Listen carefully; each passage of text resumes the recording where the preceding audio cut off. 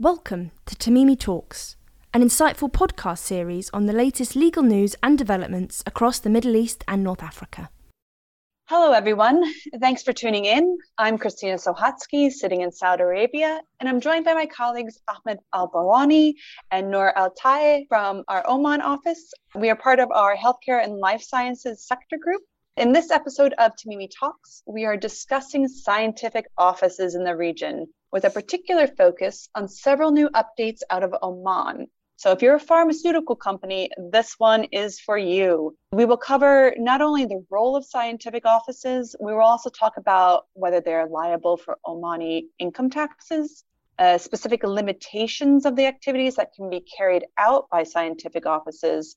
In other words, those that are not considered commercial activities, as well as the roles that are required to be held by an Omani. So to start us off, Ahmed, you're the head of our office in Oman and have great insights into what's happening at the MOH. I understand that there has not been necessarily a legislative change, but there is a position change at the ministry in relation to scientific offices that is going to impact our pharmaceutical clients. So can you tell us a bit more about what's been happening with the ministry there in Oman? Thank you, Christina. Yes, you are right. There hasn't been actually a legislative change rather than directives or a letter from Ministry of Health to international pharmaceutical companies mandating them to set up scientific offices in Oman, which is actually not a legal requirement under Oman law, but rather it is an optional, and it is for international companies if they want to set up a scientific office or not. That's something which is not required by law. However, as we understand from the directives and the letter from the Ministry of Housing, that this is a requirement that needs to be complied with. Otherwise, this may lead to practical difficulties and challenges for international companies operating in Oman regarding, by way of an example, registration of the products, importing the products into Oman and selling them in Oman. And therefore, it is recommended for international companies, as we understand, that some of them have already started the process of establishing a scientific office in Oman. Although overall, our view that there is no legal ground as such for such a requirement to be imposed on international companies. So can you tell us a bit more about the implications of this?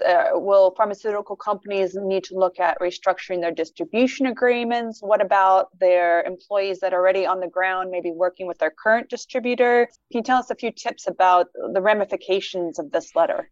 The position as is, we believe, will continue. The international pharmaceutical companies will still need distributors or agents to sell their products. And the scientific offices as such, they cannot be used to sell those products. As we understand from Ministry of Health, that the scientific office will take the form of a representative office. And as such, the activity will be mainly promotional in that respect, but not sale of products. And therefore, they will not be generating any revenue in Oman. In terms of employees, the current structure, most of the international companies, whenever they send their employees to Oman, they are under the sponsorship of the agent or the distributor, and they are employed by them, especially the employees who are doing the promotion or the sales. As we understand, again, from the practice at the moment with the Ministry of Health, that the employees can be transferred to the scientific office once it is established, and they can do promotional activities, but not sale of the products. And again, as I said, this is as communicated by Ministry of Health, and it still hasn't been codified in a law or in a regulatory framework. This is something which may happen in the future. So we are waiting actually for any updates in that respect from Ministry of Health. Thank you for that. So Noor, if I could ask you a little bit more, because I know you have advised quite a number of pharmaceutical companies generally about setting up scientific offices. So now I just want to explore the existing regulations that are in place for scientific offices. Ahmed said that you're limited from doing commercial activities. So what can a scientific office, what is its purpose? What can it actually do in Oman? Thank you, Christina. We have recently advised in many different pharmaceutical offices and scientific offices too. Currently, the permissible activities would include storage of goods for presentation or delivery purposes, collection of information as an activity, conducting activities that are preparatory in nature. Basically, it extends to any activity that does not generate revenue in Oman. What about from a tax liability perspective, right? Any new company that's set up, the international businesses will say, well, does this create an additional tax liability for me? How do I comply with the Omani tax regime? Do we know anything about that in terms of the scientific office? It has been confirmed that the scientific offices will not be liable for the payment of income tax pursuant to Article 35 of the Oman Income Tax Law. It defines the type of income that can be subject to the tax. The scientific office will not be making profit or income due to the fact that its activities will be limited to conducting promotion of scientific activity offices. The provisions of technical information too. So therefore, no income tax will be liable in Oman. Okay, that's pretty good news, I think, for companies that might be having to now comply with this ministry letter. Indeed. The other angle I think always comes up is employment. Now, I know Oman has certain requirements in relation to certain jobs must be held by Omanis, for example. Can you tell us at least the highlights? I know the employment law is quite complicated, but at least the highlights as it relates to scientific offices. What would be the employment considerations for these offices? As you've said, it's quite complicated. Generally, admin jobs will need to be carried out by Omanis, like human resources, secretaries, receptionists, and PROs. However, sales, technical, and managerial positions can still be occupied by non-Omanis, including the manager of the scientific office, who actually does not need to be residing in Oman, given that he has a residence card or can enter Oman anytime. The Omanization percentage requirement currently for scientific offices is 65%. This percentage is reviewed periodically and can be changed from time to time. Most of the administrative jobs has been Omanized in all sectors. However, technical jobs can still be occupied by non-Omanis. As advised by the Ministry of Health, the jobs of the manager of a scientific office can still be for non-Omani nationals. Okay, so Ahmed, perhaps I can ask you again. You've done quite a bit of advising generally on scientific office. We have this new requirement from the ministry. What are pharmaceutical companies to do in light of these seemingly uncertainties as to their obligations? Do you have any tips or advice? Should they just go ahead and start setting up a scientific office because this is going to happen legislatively likely in the future? Or what would you advise the current strategy to be for pharmaceutical companies that are selling their products in Oman but who might not yet have a scientific office established there?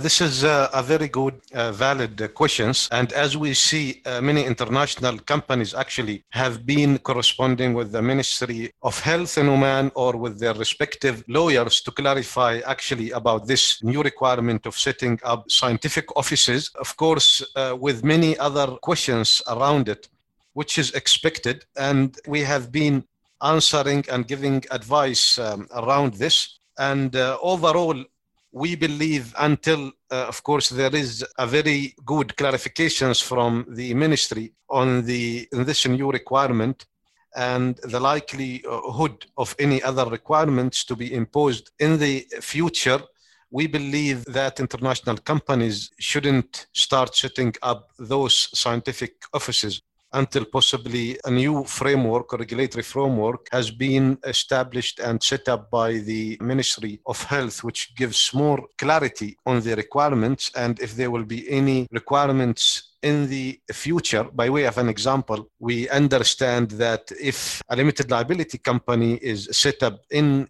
Oman by the international companies, then possibly there would be no requirement to have an agent or distributor or even a scientific office. However, we understand from our discussion with the Ministry of Health regardless of the legal framework of the entity to be set up in Oman, the scientific office will still be a requirement and applicable to all international companies. Therefore, and unless there is a necessity to set up the scientific office, we believe there should be some timeline given to the international companies during which they can assess the new requirements and accordingly set up the new scientific offices. I wouldn't be surprised that this eventually is codified because we have seen across the region, for example, in Saudi, there is a requirement there that is in the law for pharmaceutical companies who are distributing or selling their products into the Saudi market, that there is a scientific office setup requirement. What's interesting here is that we have seen generally in other jurisdictions that the manager of the scientific office, the other jurisdictions such as Egypt and Saudi are requiring that person be the local national. It seems a little bit, as Noor mentioned, that position is not yet Omanized. Yet, I wouldn't be surprised if eventually the same pathway as some of the other jurisdictions in the region are followed. Certainly complex regulatory environments for pharmaceutical companies, but we are seeing that the various jurisdictions in the region are trying to bring, they were doing this before COVID, but of course COVID quite spurred it, just bring their frameworks up to international standards. They're always looking at what each other is doing to then try and look at supporting their healthcare system, of course, also attracting foreign direct investment. So this is very much a watch this space. I'm sure we will have a part 2 to this podcast as we do seek to keep our clients informed about the latest happenings and developments that will impact them. As you may know, we have a quite strong presence across the MENA region and with a diverse team of lawyers. In fact, I understand we have over 50 nationalities. And so for specific to our healthcare and life science practice group, we do operate on a regional basis. We focus with sector expertise, like 2 of these my colleagues that you've heard from today, where we keep on top of the latest regulations to make sure that our clients not only are getting general legal advice, but those very specific to their industry. Again, thank you for tuning in. We hope you found our discussion insightful and interesting. If there's any area of the conversation that you would like to discuss or want more information on, please do get in touch with us. And like I said, watch this space. Thanks so much. Thank you for listening to Tamimi Talks. Stay updated with all the latest legal news and developments on our social media channels.